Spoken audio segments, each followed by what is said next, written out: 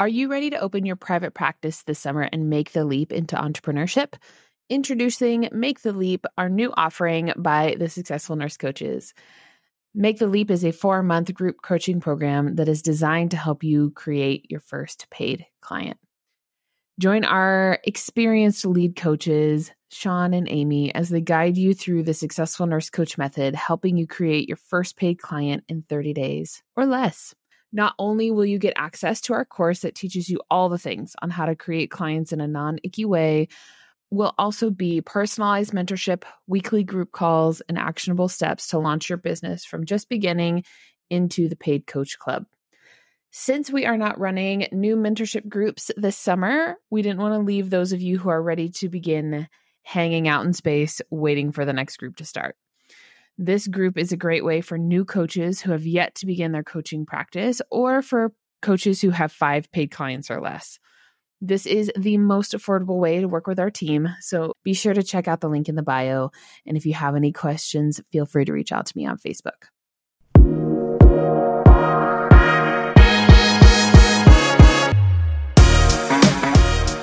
Welcome to the Successful Nurse Coach podcast. On this podcast, Laura and Shelby, both board-certified nurse coaches, show you how to make as much money as you want in private practice as a nurse coach.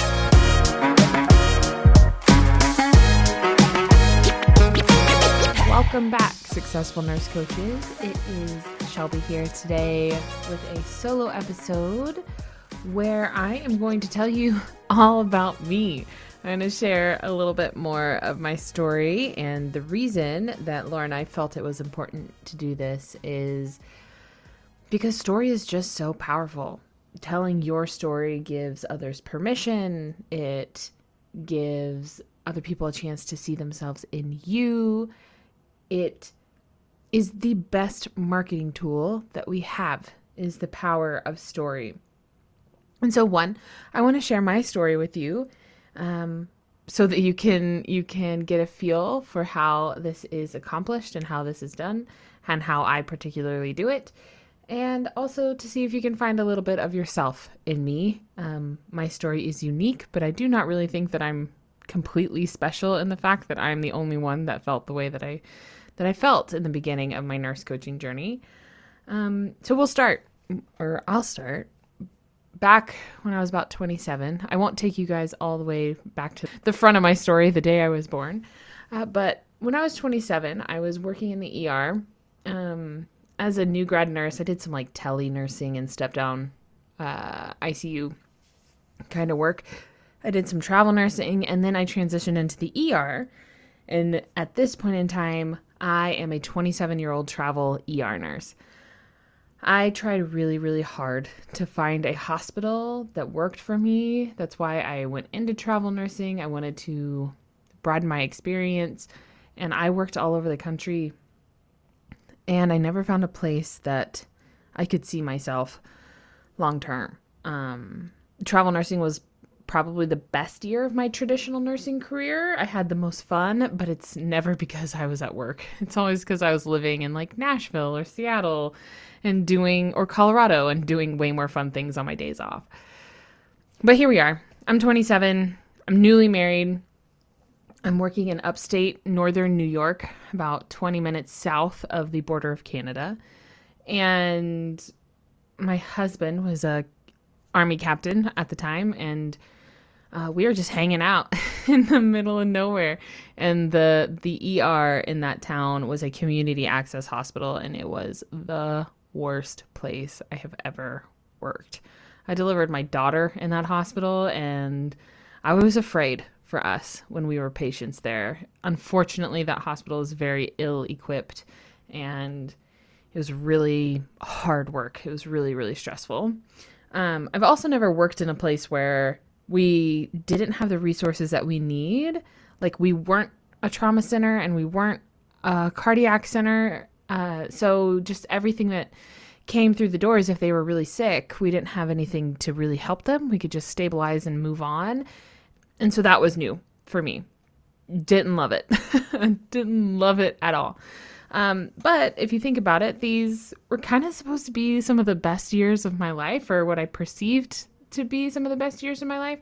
So Rob and I had been married for just a few months at this point. We just got back from our honeymoon in Hawaii. We took a delayed honeymoon, and then we moved to New York. And we were planning actually to get pregnant and kind of settling into this new life that we had. And I was just miserable because of my job. It was draining the life out of me, but it had been draining the life out of me for years. So I was just losing my will to care, essentially. I didn't know how I was going to keep going to work. I didn't have anything left in my tank. I was completely running on fumes, which for me at the time was really hard to cope with because I could tell that I was showing up to work differently, and that wasn't necessarily my patient's fault, and I didn't want them to feel like they weren't getting the care that they deserved. But I was tapped out. Well, I gave it the best I could at the time, but I was completely tapped out.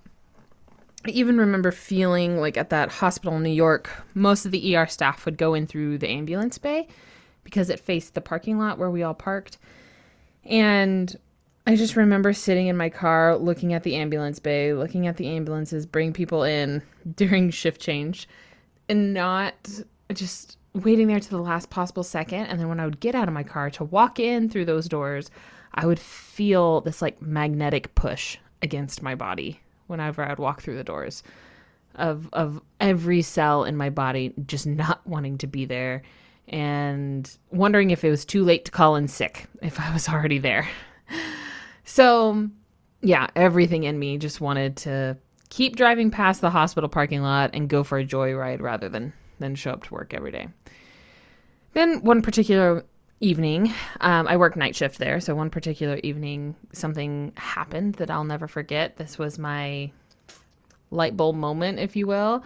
So I got to work, I clocked in, was about to go get report, and one of my patients in my particular trauma bay had active shingles. And so those trauma rooms that we had, there was 4 of them at the front of the ER. And they were our isolation rooms as well. So she had active shingles. At that time, I was about 5 weeks pregnant. I have never had the chicken pox. And also, as I mentioned before, the vaccine booster does not work. It does nothing for my titers at all. As nurses, we all know that this is like a huge no. This is you do not put pregnant people with active shingles patients. So I went to my charge nurse. Also, side note, we were all travelers on the night shift, all travel nurses. Even the charge nurse was a traveler, like a long-term traveler, which made it like more tolerable, but not by much. Anyway, I went to my charge nurse. I told her I was pregnant and my concerns about caring for this patient. And she just straight up looked at me like I had 2 heads when I asked if I could switch to... All the other trauma rooms were empty, so essentially I was opening myself up for whatever came in the door next. But she told me no and to figure it out. And it was in that moment that it like really drove home for me that they just didn't care about me. And it's something that I knew, like I had seen it. I'd seen other nurses get the short end of the stick. I had gotten the short end of the stick. But something about this particular interaction, it was just so clear to me that I was a cog in a wheel and I was super replaceable, and they didn't actually care about my health or well-being at all. Luckily, another travel nurse overheard this conversation and was also appalled like me and swapped rooms with me. But yeah, I just, even retelling it now, I can like feel like that disappointment that I felt in that moment of like, okay, well, that's the reality. And luckily for me, I was already in my nurse coach certification at the time. Nobody knew. I kept it a huge secret from most people in my life. But I was studying a new way to practice nursing. And even just the idea of that filled me with so much hope. Hope that my life could be different. Hope that I wasn't stuck working in this ER forever. Hope that this life that I had been dreaming of in my brain was a real possible reality. I just felt so motivated in that moment to make it happen. But there's still always that lingering feeling, right? Like, is too good to be true? Is it real? Can I actually pull it off? Between drug overdoses, strokes, heart attacks, emergencies in the ER, I inhaled business information from Instagram influencers and other health coaches. And by the end of all of that, late night deep dive research, I was just left with a lot of ways on how to grow my social media following, but no real advice on how to create any income. Shocker. Influencers on the internet aren't super transparent about that. But I couldn't find specific information that pertained to being a nurse and an entrepreneur. And there was not enough free information in the world that was actually going to help me get started. I was completely paralyzed by information overload. Everything seemed right and wrong at the same time.